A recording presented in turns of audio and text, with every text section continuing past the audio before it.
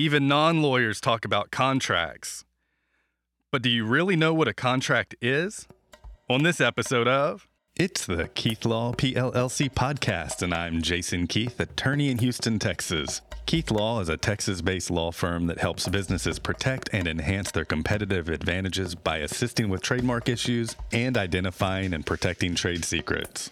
The firm's goal is to help businesses prevent and address business problems, and I hope this podcast will do the same. This week, I thought about delving into a specific type of contract, but then I figured it might make more sense to take a step back and go over the basics of what a contract actually is. Take a look at the show notes for an outline of this episode and to see the highlights. This episode is not a law school course. In law school, you'll probably have to study contracts over 2 school terms, and I only mention that to suggest that there are many rabbit trails you can go down when talking about the law governing contractual relationships, defenses, various specialized contracts, exceptions, exceptions to exceptions, and exceptions to those exceptions to exceptions, etc., etc. All I'm attempting to do with this episode is provide the basic explanation of what constitutes a contract. If you have a special legal situation, you should always consult your trusted attorney in your jurisdiction to get a professional analysis of your specific situation. First, I want to talk about the breach of contract cause of action. In several episodes, I've mentioned the breach of contract cause of action, and by way of reminder, or for the first time if you haven't tuned in before, a cause of action is a legal theory that a plaintiff, that's the person suing, must establish for legal relief, such as an injunction or money judgment, to become available. The analogy that I always use is as a cake recipe, you have to have every ingredient or the cake won't turn out right. Similarly, when you're proving a cause of action, you have to have every essential element of that cause of action, or you can't access a remedy from the court. The court just can't give you the remedy you're asking for.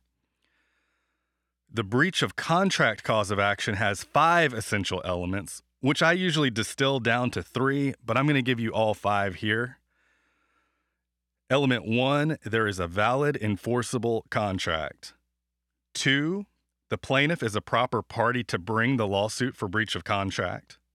3, the plaintiff performed, tendered performance, or was excused from performing the plaintiff's contractual obligations.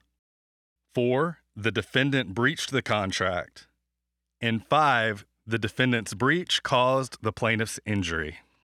This episode is focused on element 1, the enforceable contract. So what is an enforceable contract? As a practicing attorney, when I use the word contract, I'm usually referring to an enforceable contract. When it comes to the situations I deal with, if a contract is not enforceable, it doesn't make much sense to call it a contract, even though the enforceability might be in dispute. But for purposes of this episode, I will be focusing on what an enforceable contract actually is, because there may be arrangement that folks refer to as contracts that are not actually enforceable contracts. An enforceable contract is simply a contract that can be enforced in a court of law. These are civil courts at law. Because breach of contract is a civil cause of action, criminal courts have nothing to do with this. When a court enforces a contract, it almost always results in a money judgment as the form of enforcement. Only in special circumstances would the court's enforcement look like specific performance. And specific performance is the court-ordered physical performance of a contractual duty in certain situations where a money judgment would not be an adequate remedy. Although a detailed analysis of what constitutes an enforceable contract can be broken down into 5 elements, for this episode, I'm narrowing it down to the 3 most essential components of an enforceable contract. 1 is the offer, 2, the acceptance, and 3, the consideration supporting the contract. This 3rd element, called consideration, basically means an exchange of value, but I'll dig into consideration later on in this episode. First, let's talk about the offer. A valid offer is required for the existence of an enforceable contract. A valid offer requires the following three elements. One, that the offerer intentionally made an offer. The content and language must show with reasonable certainty an intent to enter into a binding agreement with the offeree. And this is as opposed to thinking out loud, talking in their sleep, or mentioning something that would be nice to have. The second element of a valid offer is that the terms of the offer were clear and definite as opposed to vague. And the third element of an offer is that the offeror communicated the essential terms of the offer to the offeree. First, the offeror must be someone authorized to make the offer, and the offer can be made orally or in writing, and it becomes effective when communicated to the offeree, but an offer cannot be inferred from the offeror's silence. So we just talked about offer in the context of what constitutes an enforceable contract. Now I'll talk about acceptance. After a valid offer has been made, the offeree, the person receiving the offer, can either accept or reject it. And by the way, just as an aside, a counteroffer serves as a rejection and a whole new offer. Although acceptance can be broken down into 4 elements, for purposes of this post, I'm only breaking it down into the following 3 elements. Element 1, the acceptance was timely, meaning it wasn't too late to be effective. 2, the acceptance was communicated to the offeror or the offeror's authorized agent. And 3, the acceptance was clear and definite. It wasn't vague. If the acceptance does not mirror the important terms of the offer, then it is not really an acceptance, but instead it's a rejection and a counteroffer. Now that we've talked about the offer and acceptance, it's time to talk about consideration. An enforceable contract must be based on consideration, and consideration is often formally referred to as mutuality of obligation. But I usually just refer to consideration as an exchange of value. A contract without consideration is not enforceable, and I would say that it's not really a contract at all. For example, if someone offers to perform a service gratuitously, there is no consideration because there is no corresponding promise to pay for the service. That's not a contract, and it's not enforceable. Instead, if performed, I would call it a gift. Before it's performed, I would call it a promised gift that, if not performed, that may be unfortunate, but it's not enforceable in a court of law. A more formal definition of consideration is the bargained for exchange of promises. And it consists of either a benefit to the promisor, the person making the promise, or a loss or detriment to the promisee, that's the person who receives the promise. And the loss or detriment to the promisee can include promising to forego a right of the promisee, even if doing so is in the promisee's best interest, such as promising to stop smoking in exchange for payment. Like many legal concepts, consideration is a topic that can lead to a deep dive and could easily be the focus of one or even a series of episodes.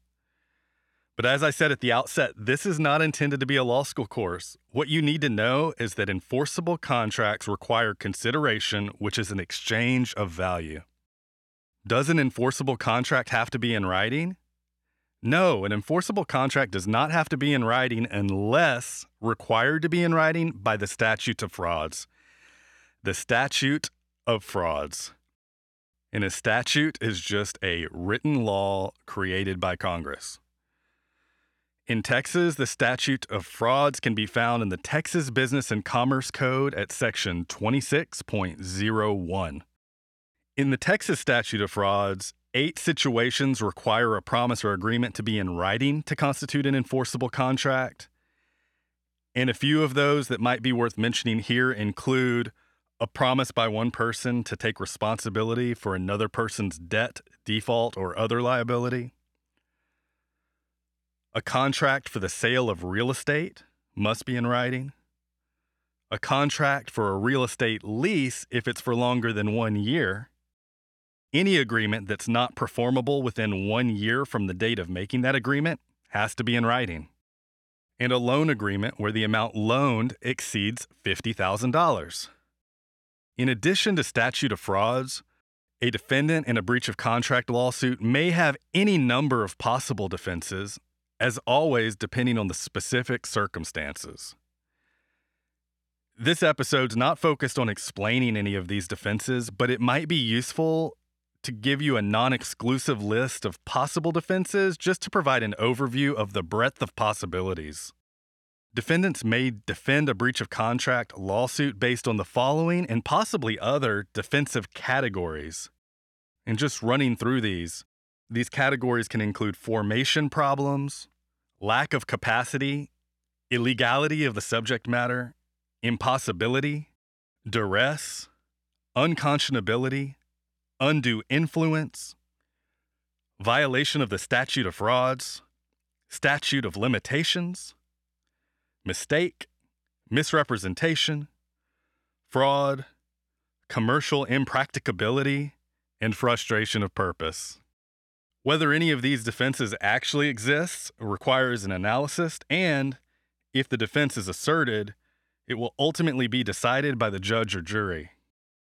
The most important takeaways from this episode are that an enforceable contract requires an offer, acceptance, and consideration. That consideration means an exchange of value. That contracts do not have to be in writing unless required by the statute of frauds. That there are many possible defenses to a breach of contract lawsuit. And lastly, that every step of the analysis can go very deep. Subscribe to the Keith Law PLLC podcast so that you don't miss an episode. Check the show notes for information related to this episode. And if you have a question about the episode, email me or schedule a call using my Calendly link found in the show notes and on my website at www.keith.law. When you use the Calendly link to schedule a call, please include information so that I can have a chance to prepare for your question before I call you at the time you selected. Disclaimer: this audio is for informational purposes only and should not be misinterpreted as legal or other professional advice. If you have a legal question, you should consult with an attorney in your jurisdiction. This is Jason Keith thanking you for listening to the Keith Law PLLC podcast.